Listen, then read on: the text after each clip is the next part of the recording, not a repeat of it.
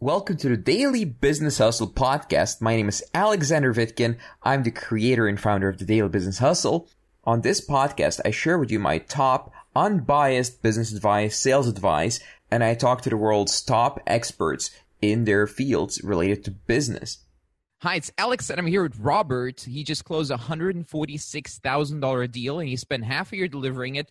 Robert, before he did this, he just had a job as a game designer, and he was making, how much were you making before you started this business, Robert? Good question. About $3,000 a month or so. Okay, so you were doing $3,000 per month in a job, and now you're under your own business, and you're closing $125,000 deals. Yes.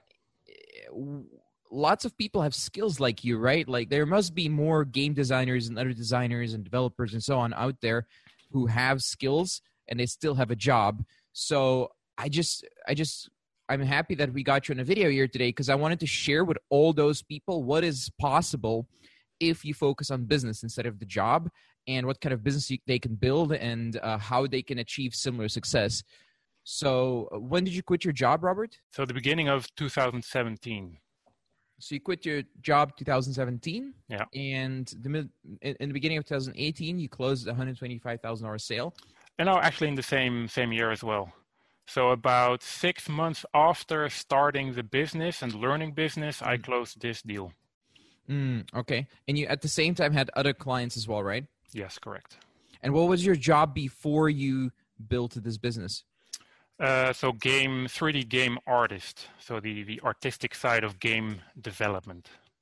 Right. So you quit your job 6 months after starting a business, and then you also closed €125,000 or $146,000 deal from a single project. And how much of the project was outsourced? How much did you do yourself, and how much was outsourced to other people?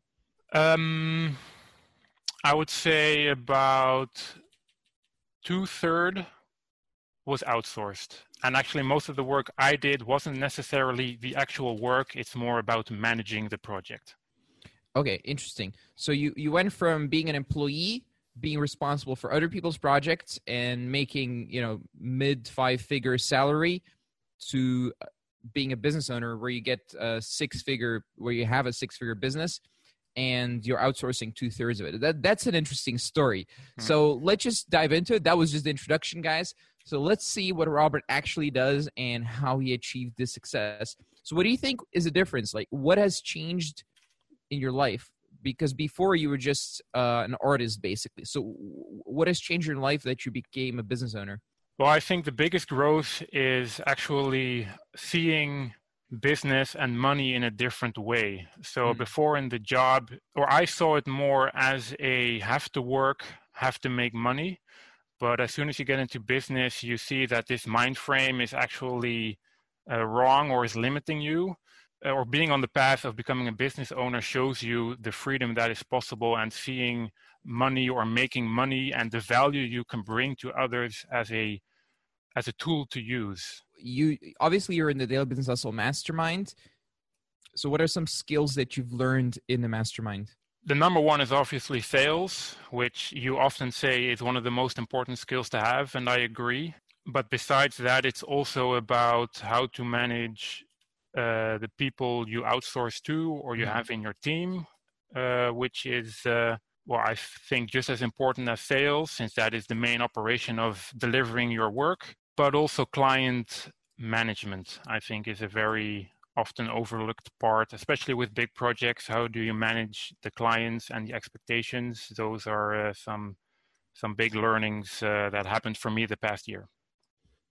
Okay. And what path were you on before you started the business? So before you had a job, obviously. So what was the plan back then? The plan was becoming a good artist, which pretty much just means making good-looking work and a portfolio, but never really thinking about how to use it in a business way. How can you use that value to create money for yourself or give value to others? It was more about making art for yourself. Okay, and isn't it like a taboo among artists? You shouldn't do this for the money, right? So isn't that a thing among artists? I would say there are two groups. One of them is, like you said, it's a taboo, and art is more about the feeling and the emotions, which I agree art is. But they neglect the other side, and that is how can you use your skills to create value. And then the other group is they are just focused on creating the value, but they forget the creative side. Both have their cons and pros, but it's bringing them together that I think works and is the key. Okay. And how did you reconcile this art versus money issue that a lot of artists have? Like, how did you bring them together? Well, I've always been a guy that was able to see also not only the creative and the emotional part of creating art, but also the management part. So before in my job, I was obviously in teams, and I was able to see that you also need to manage your creative flow.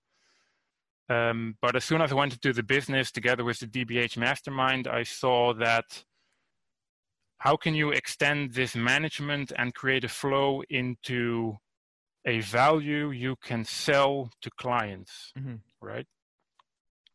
So, yeah. And I think this part is what most artists don't know about.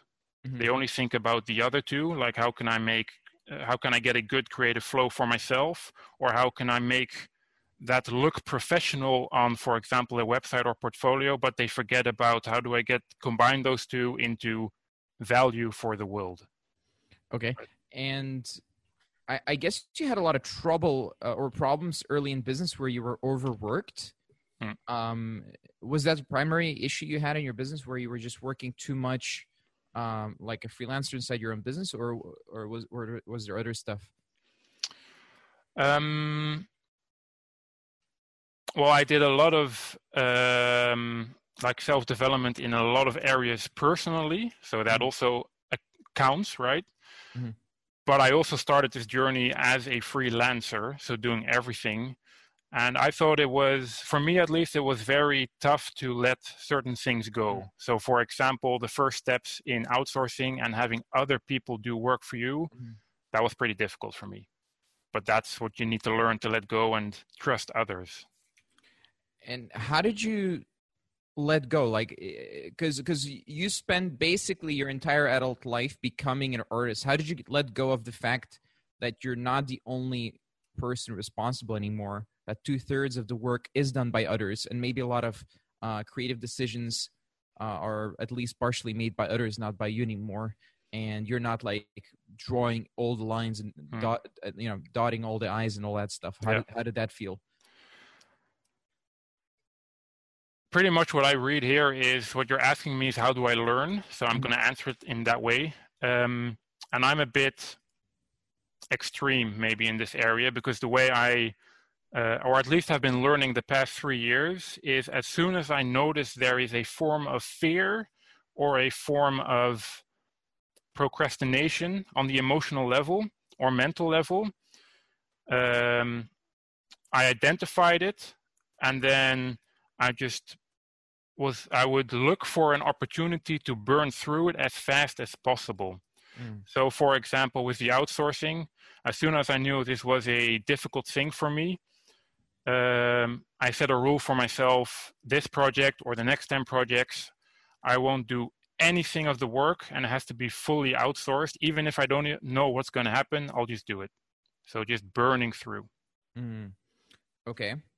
And I saw your post the other week, and it said that you didn't know how to deliver the project when you started the project. So you closed a €125,000 or $146,000 deal, and you didn't know how you were going to deliver all the parts. Is that normal, and how did you deal with it? For me, it's normal. I'm not sure for other people, but so far all the projects I did, you got to remember that I've been doing this artistic job for the past 10 or so years. So of course I have a lot of background, but still every time I closed the project, how to actually deliver it and all the fine details, I had no clue. And just like the previous question, I would always say yes. That was my biggest I think that's one of the big success tools for me, is always saying yes and doing it. Mm-hmm. And in this case, the same, just close. And then as soon as you have it, just start on it, work on it, and just burn yourself through to it until it's at a state where it will just fix itself. So in this case, having it outsourced, right? Mm-hmm. Interesting. And what did all your friends from that kind of world tell you? Did they say, "Oh, you shouldn't do this," or did they support you in your new business, or how did it go with the friends? Or They're definitely not negative. I think they're just more amazed because they just don't understand how to do it themselves. Mm-hmm. So they just don't know. And should all of them try business, or is it just for some people, not for others? I think everybody at some point should try business. Doesn't necessarily mean it should be their life purpose, mm-hmm. but there is so much growth in business that I do think everybody should do this for a few years. And then depending on what you want, I think it's fine to just go back to a job. If that's really what you want, then go for it. But I recommend everybody. Would you go back to a job if someone offered you $200,000 a year in a job and you just have to worry about being an artist, but they pay you $200K and you can live anywhere in the world, like in your favorite place and work for the best company that you know in the industry? Would you take it? Obviously, I thought about this before. I don't think so. And why not? Why wouldn't you take the $200K per year job where you have less responsibility and everything?